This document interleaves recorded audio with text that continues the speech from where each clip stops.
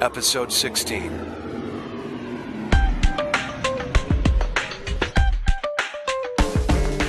Welcome back to Vox Talk, the voiceover industry podcast that celebrates voice actors from around the world.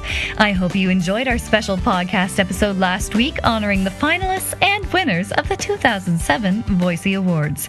Now that we're back in the swing of things, let's kick this show off with the news.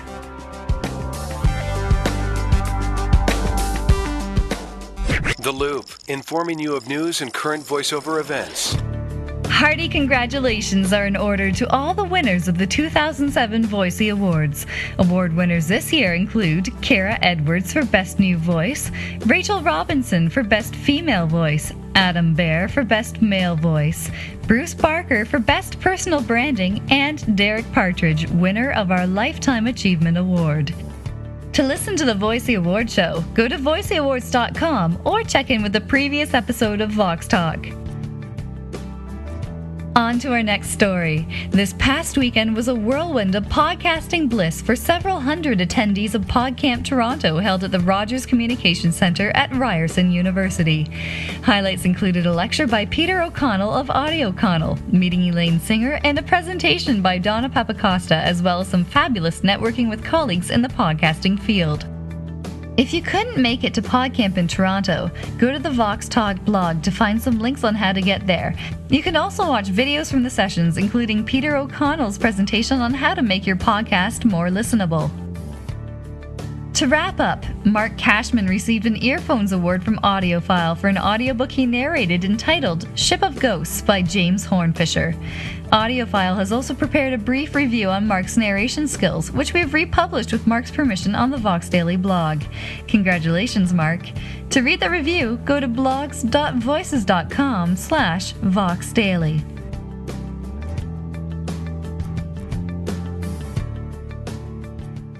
The Biz, helping you grow your voiceover business.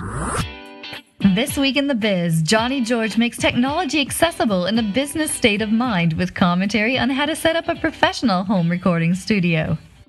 Hi, I'm Johnny George from Indianapolis. With the advent of so many voiceover people building their own home studios and many having others do it for them, there's never been more opinions and styles of how to do it. Well, I'm not going to get into all the real techie types of equipment to build and utilize. That's not my point. But just a taste of some good common sense items that you should be thinking of about your studio that may have gone right over your head when you first set up your studio a month ago or several years ago. The old KISS principle of keep it simple, stupid, has never been more important than it is today. Was your studio pulled together by old broadcast equipment? Perhaps cool edit software and a mic plugged into the back of your computer? Or did you pull in a professional studio engineer who built your room from the ground up? Well, no matter what the answer is, the principle of simplicity is oh so important. Here are just a few items that you should take into consideration as you look around your studio today. Are you using quality software to record your voice tracks? Pro Tools 001, 002, MBox, Adobe Audition, that kind of thing.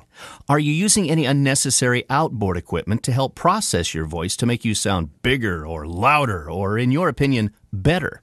Do you first of all have a quality microphone? The most popular moderately priced ones are made by Rode, AKG, Sennheiser, EV, MXL, and many others. And are you utilizing an FTP setup to make it convenient for your clients to download your finished voice files?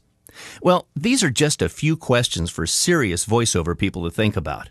Investing in yourself and your studio are very important. As an example, if you're running an Aphex Expressor, an EQ Curve, and DBX unit to drive your voice when you record auditions, well, that might be all right. But if you're chosen as the talent to complete the job and they ask you to send a raw AIFF WAV or high-quality MP3 file with no processing, you're not going to sound like the guy they hired. It's best to give them the real you and truly deliver a clean, unadulterated sound. I was really surprised when I heard a TV spot with my audio on the air one time, but my voice sounded terribly thin. Surely it didn't sound like that when I sent it to him, I thought to myself. Well, the fact was I had utilized a compression and limiting plug-in that worked against me when they finished their processing. I turned it off, and voila! Now my work sounded louder and cleaner on the air. Who would have known? As you've probably figured out by now, A purist attitude will pay off for you in the long run. Use a great mic into a very good digital editor and finish with good habits in processing or lack thereof. Conversion of your file into the correct format with the correct bit rate, and you'll improve the sound and quality of your voice every time. If you've run into any of these problems yourself, write me and let me in on some of your observations and solutions. In the meantime, thanks for listening. I'm Johnny George. If there was ever a topic that deserved to cross over from tech to business, this is the one. Thanks, Johnny, for sharing your expertise in this area. Much appreciated. If you would like to be featured in this segment, email your MP3 commentary to media@voices.com.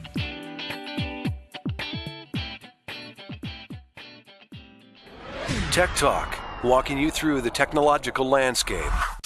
Here's Adam Fox with more on storytelling in your demo, focusing on the sonic quality of recordings.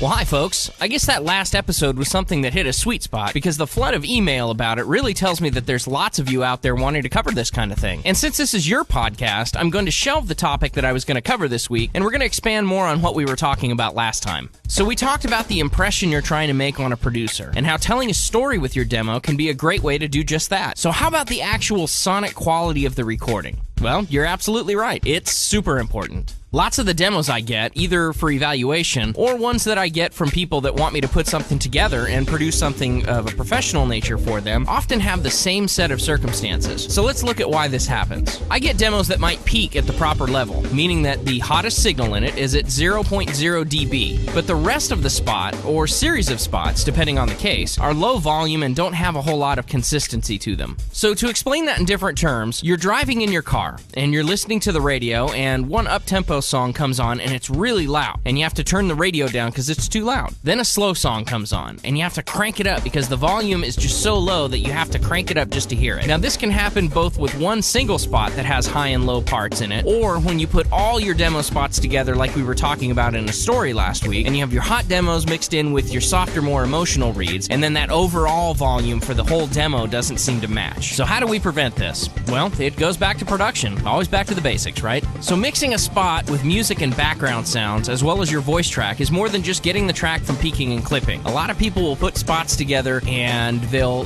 say, well, it's not peaking, it's right up there at 0 dB. But you know what? The whole volume isn't up there. The whole volume may jump between, 15 and 20 decibels from points in the spot. It involves taking each individual track, and you have to treat it with its own set of audio parameters. Now you do that track by track, and when you add in the next one, you're checking it against the prior track to make sure that by adding in that next track that it doesn't either peak the overall volume or that it's not too soft or too loud to be heard against the track you just finished. Now if you're new to this, it can take you some time to try and find your sweet spot. But once you do, it becomes a very quick, smooth, and efficient process that allows you to hear everything in a very even and normalized fashion. Where the overall signal is maybe in that -2 to 0 dB range, but it stays there. It doesn't drop depending on the feel of the track. Your softer and more emotional read doesn't mean that your overall volume drops to -20 dB. Well, I hope that helps, folks. And as always, you can drop me an email with any questions at adamfox.voices.com or hit me at my website at defiantdigital.com. So take care, people. We'll pick this up next week.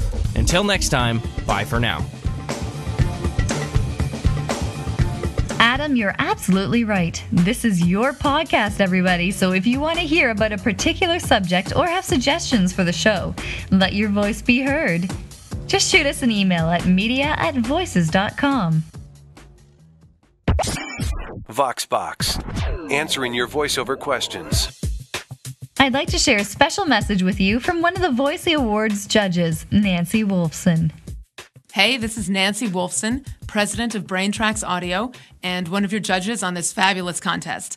Congratulations to all the winners. It is such a pleasure to honor and show respect for a group of people, not just for the pipes they were born with, but really for what these talented individuals have done with them. Thank you to Voices.com. Fantastic contest. It's so nice to celebrate people this way. I believe the future of voiceover really belongs to the self-starters.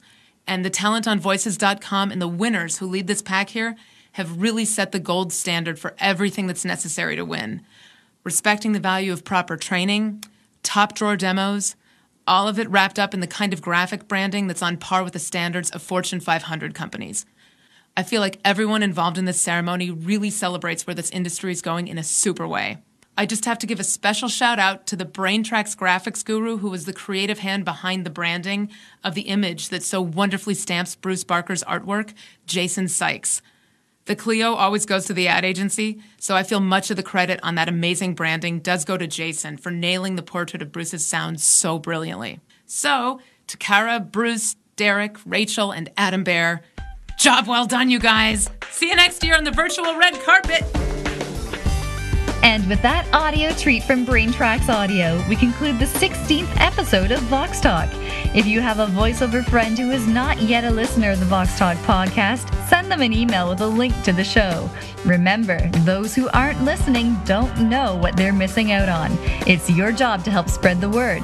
Keep subscribed, and we'll see you on Thursday.